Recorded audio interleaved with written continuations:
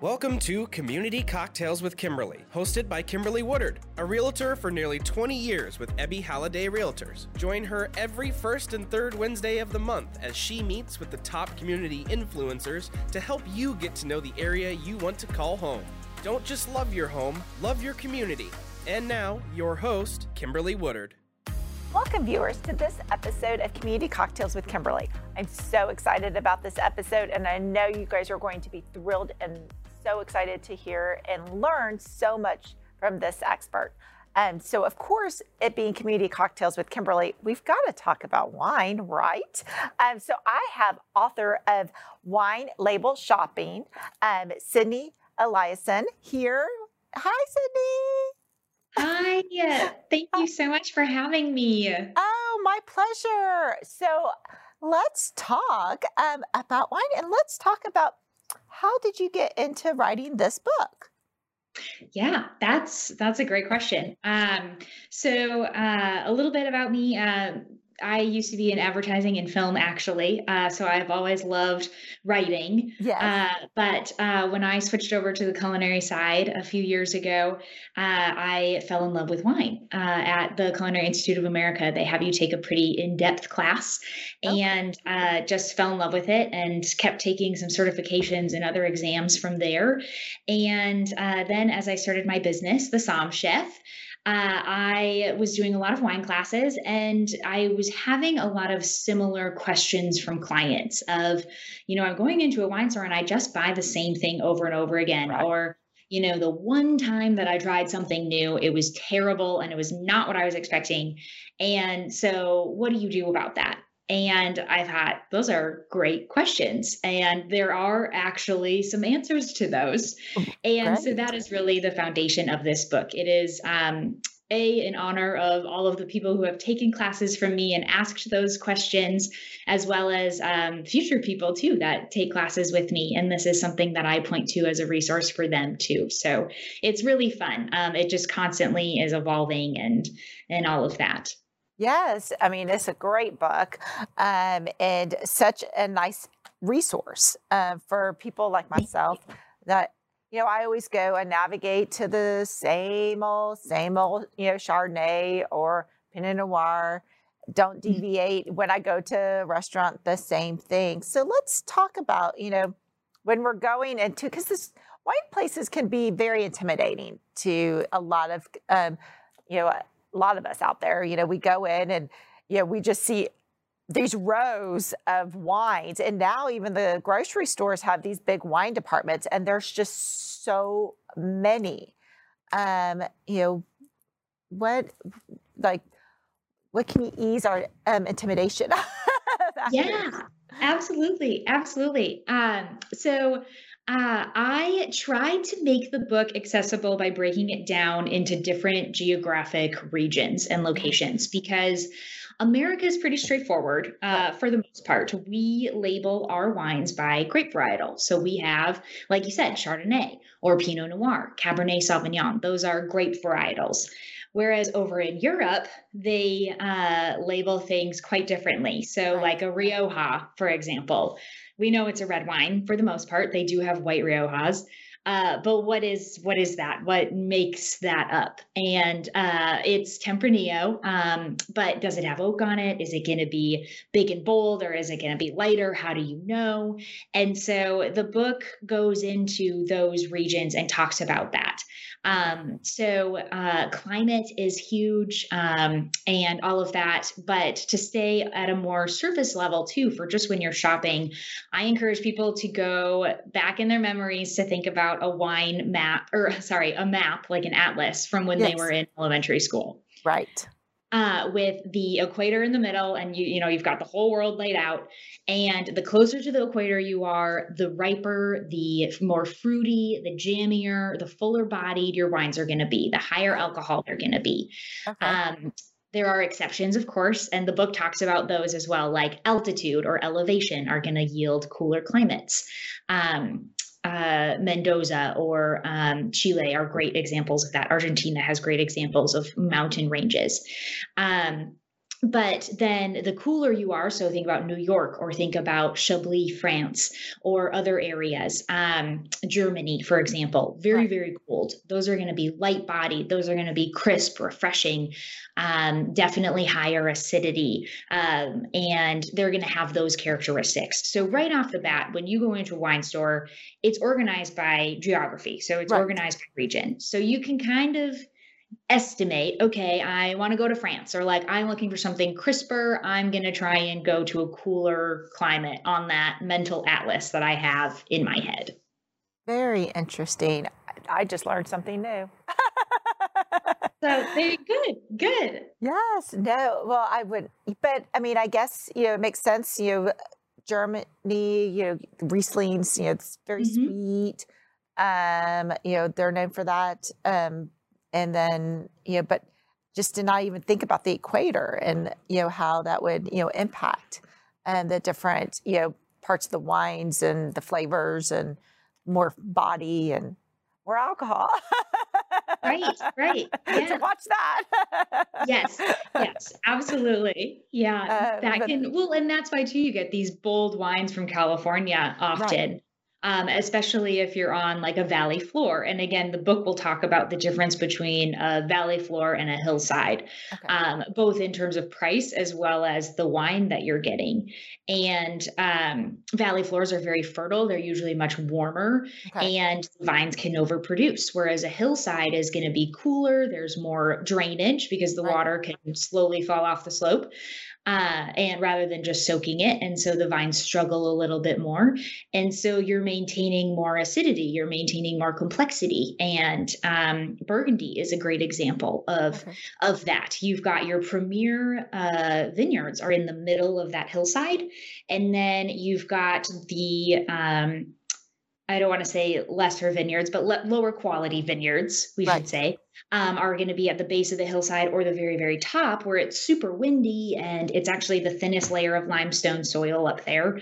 And, again, they're not going to be the valley floors either. So that's how they differentiate a lot of times. Those aren't the only things, but those are some things. And that also can yield to those different price points as well as those different quality levels. Gotcha. Gotcha. Very interesting. Another fact I just learned. I'm loving all these new Yeah. facts, and I know my viewers are too. Oh, good. so, so we've gone to the store. We've decided. Say, I have a friend, and she loves more of a Sauvignon Blanc, a New Zealand. Let's talk about the New Zealand. Why is that a different? What's the difference between that New Zealand region versus another region?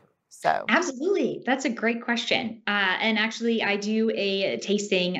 It's called a lateral tasting. And uh, so we'll go over different varietals all across the world. So, like a New okay, Zealand Sauvignon Blanc, and we could compare that with a Sancerre, which is yeah, 100% Sauvignon Blanc, and that's from France.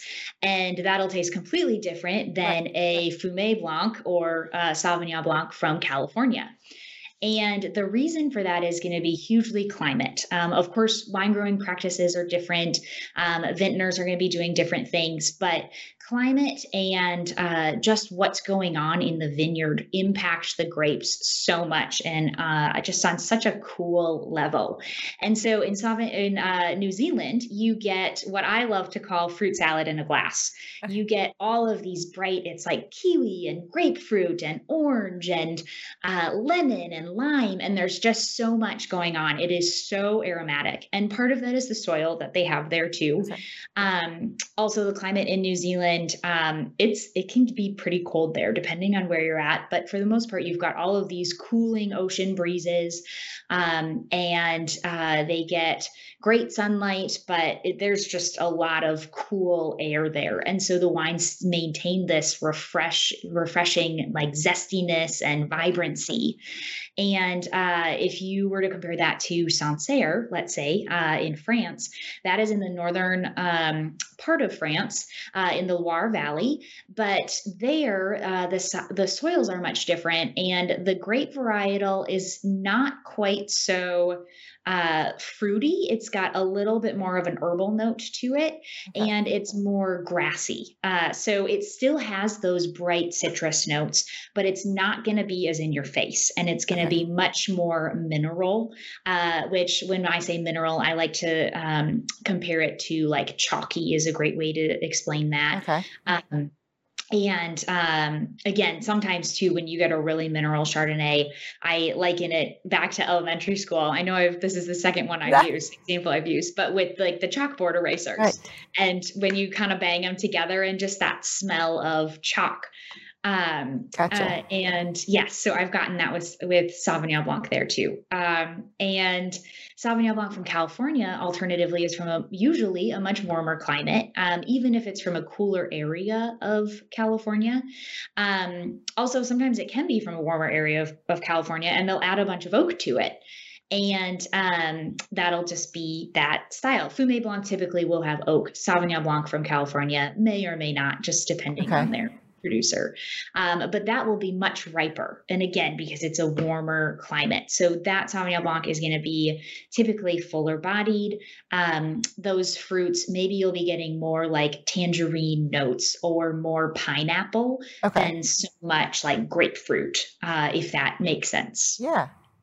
No, that does. So that's why the New Zealand's more fruitier, definitely, wonderful in the summertime, which we're hopefully going to get to very soon. Yes. And, it's so refreshing that New Zealand, whereas maybe your California with that oaky, kind of almost leans to some of the Chardonnays, that have that oakiness to them. Absolutely. It can. Yeah. Certain producers really like to emphasize that and blow that up for sure. Yeah, definitely. Well, I just learned again another great point.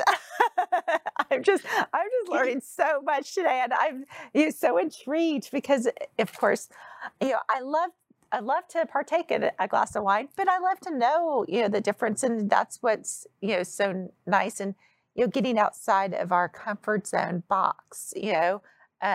What is something nice, neat to drink. So I guess what if I went into the store today and I'm gonna do some seafood because I'm in Lent, and so we eat a lot of seafood at Lent time in our house. So I want something great. What would you recommend? I'm gonna do, let's say, just a whitefish. I'll probably do like a cod or a sole. So that's the easiest thing to get. Yes, absolutely. Well, yeah, absolutely. And I love that you said cod or sole instead of halibut or seabed. Like some people will go for those. So cod or sole, it's great fish, but it is simpler. It's just got this like very flaky, light flavor. And so I would suggest a lighter wine, absolutely. Again, depending on what kind of sauce you're going to put with it, that'll also change some things. But if you're going with a simple, maybe like a tomato sauce or even like a lemon caper sauce or something like that, one of my favorite wines to pair with whitefish is Muscadet Sèvres Aimant. It's a very simple wine. It's very inexpensive, actually. I think it's very underrated, but it is exceptional. And you can find that in the Paille-Nantais region, also the Loire Valley. So it'll be in the Loire section. That's Loire section of your wine store in France. And it's just a really simple, light wine. And if you can get it with Sur Lie on the bottle, which is SUR space LIE, that means that it's been aged on the lees. And so it'll have a little bit more body to it, but it's still going to be a very, very light wine, similar to like a simple Pinot Grigio. Oh, is what I would compare that to. Yes, and in Sèvres, where this wine is from, they will often serve little shooters of this wine with oysters instead of a lemon wedge. oh, Um, wow. that's just kind of like their fun way of bringing in the acidity and the brightness of it. And yeah, so I would definitely encourage you to try that. It's new, Okay. something fun. Yes. Most people have not had it before, but wine stores do have it. Oh, very interesting. And then the little thing about the oysters, I do have some friends that like oysters, so we'll have to try that There with you the go. oysters. I Yes. don't know. I've never made oysters before, but but There you go. Yeah. they love having it. So I've never thought about having those little shooters instead of the lemon. But hey, I'm willing to try it. Yeah. Yeah. Something different. Absolutely. Something different. So now, so since I talked um, on the fish, you know, I probably have I know I have a lot of meat lovers out there. So, and Mhm. we're getting into that spring, summer. We're doing more barbecuing outside, Yeah. more cooking on the grill. So with that, you know, people are, you know, they're cooking their steaks out there, and it's a nice, you know, spring day. What, you know, recommend, what would you serve with, you know, and think, you know, again, outside barbecuing some steaks, you know, having Yeah. a nice dinner. Absolutely. Yeah. Especially if your steaks it's more like a ribeye type of cut Yes. or something that's a little heavier, or maybe you even do have that barbecue sauce, like you're going full on ribs, like you've got something heavier. I would love to recommend a Priorat to you, which is a red wine from Spain. Oh, And these are big wines. You typically have to spend a little bit more. I would suggest you try and stay in like 25 to 30. If you're willing to spend a little bit more on it, go for it. You will not be disappointed. But these wines are just incredible. And it is so hard to grow grapes in Priorat that their yields are incredibly low, which means that the grapes are just so concentrated. And so, if you are someone that likes those big, bold reds and right. like the big, powerful cabs and whatnot, I think you would really enjoy a Priorat. Very good. So for those of you that are going to be, you know, getting on your barbecue soon and cooking those steaks, go to the wine store and pick up a bottle, and you have a nice combination dinner. Yeah, absolutely. No, well, I love those. And then let's also talk about, you know, sometimes some people do like that dessert wine, you know, after Mhm. dinner drink. And sometimes, you know, some of those are really, really sweet. But, you know, some of them can be a little bit in between. I know I'll order, that's, you know, my problem is I'll order one maybe because I want, you know, something different and I want kind of dessert, and that's my dessert. But it's just way too sweet. And I mean, I'm like, take it back. Sure, sure. So what would Uh, you know, some recommendations? Yeah, absolutely. So if you are looking for a full-on dessert wine, maybe where it is your dessert, Yeah. I love port. I think port is Okay. just amazing. It's such a fun beverage, and I have been to Portugal and the Douro Valley, and they just take so much pride in it. So getting to see that firsthand is amazing. But that even just with like a little bit of dark chocolate or something, that's all you need. Like Yes. it is sweet. If you're looking for something on the lighter side though, but still want something a little sweet, I would suggest you try and find some high quality like German Rieslings even. Okay. Now, Germany does have Rieslings that are dry and they are amazing. And when I say dry, I mean no residual sugar. There's not sweetness in them. But they have some off dry or semi sweet wines. They've got this whole scale. And actually, the book talks about this too. Okay. It talks about just the different levels. It's called the Prädikatswein, and they just have different sweetness levels over in Germany. And so that I would recommend you check out the book, especially because just rambling off German words is not going to be memorable. Yes, so it talks about that too, and just like what to look for on a German wine label when you are looking for that.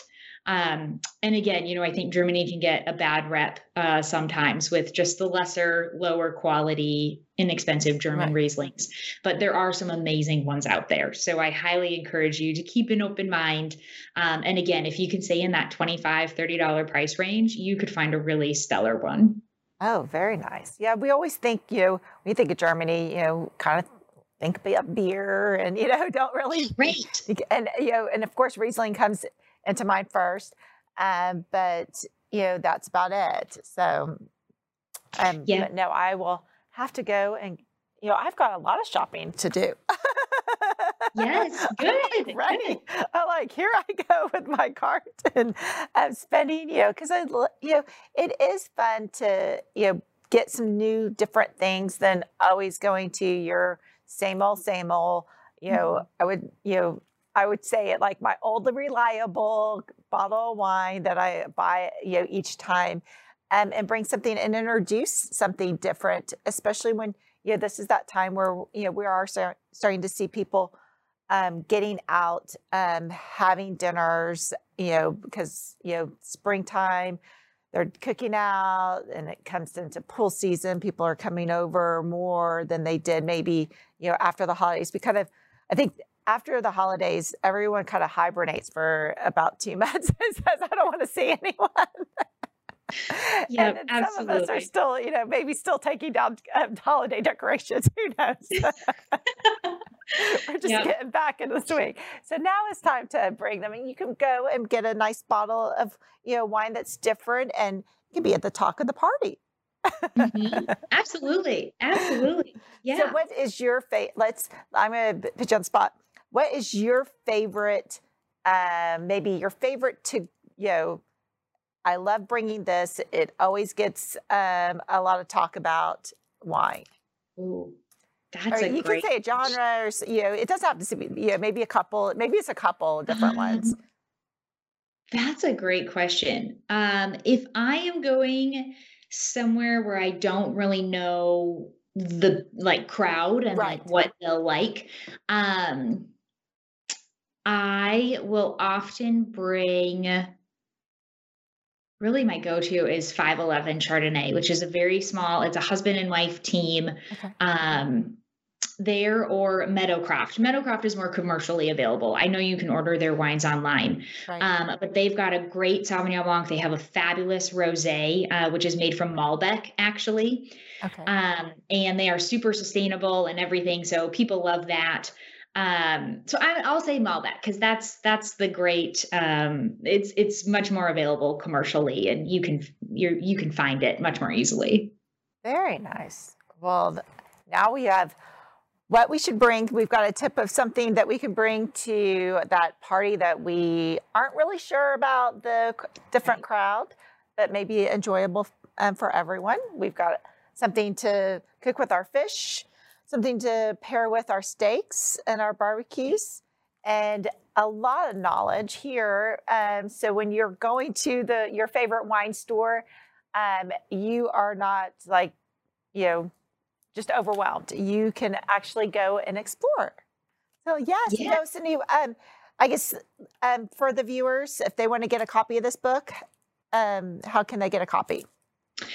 You can go on Amazon and just get it directly from there. So you could either look up Wine Label Shopping, you could look up my name, Sydney Eliason, or I also have links to it from my website if you're curious about what I do. So that's thesommchef.com. Perfect. And we'll have all that information on my podcast, so you can just easily click. We'll have Sydney's information. We'll have a link to her Amazon link for ordering your copy of this book. I know you'll want a copy after hearing this. And thank you so much, Sydney. Cheers to you. And happy wine shopping to everyone. Thanks for tuning in. If you'd like to contact Kimberly with your real estate needs, you can reach her at kimberlywoodard.ebby.com. We hope you enjoyed our guest this week. And remember, don't just love your home, love your community.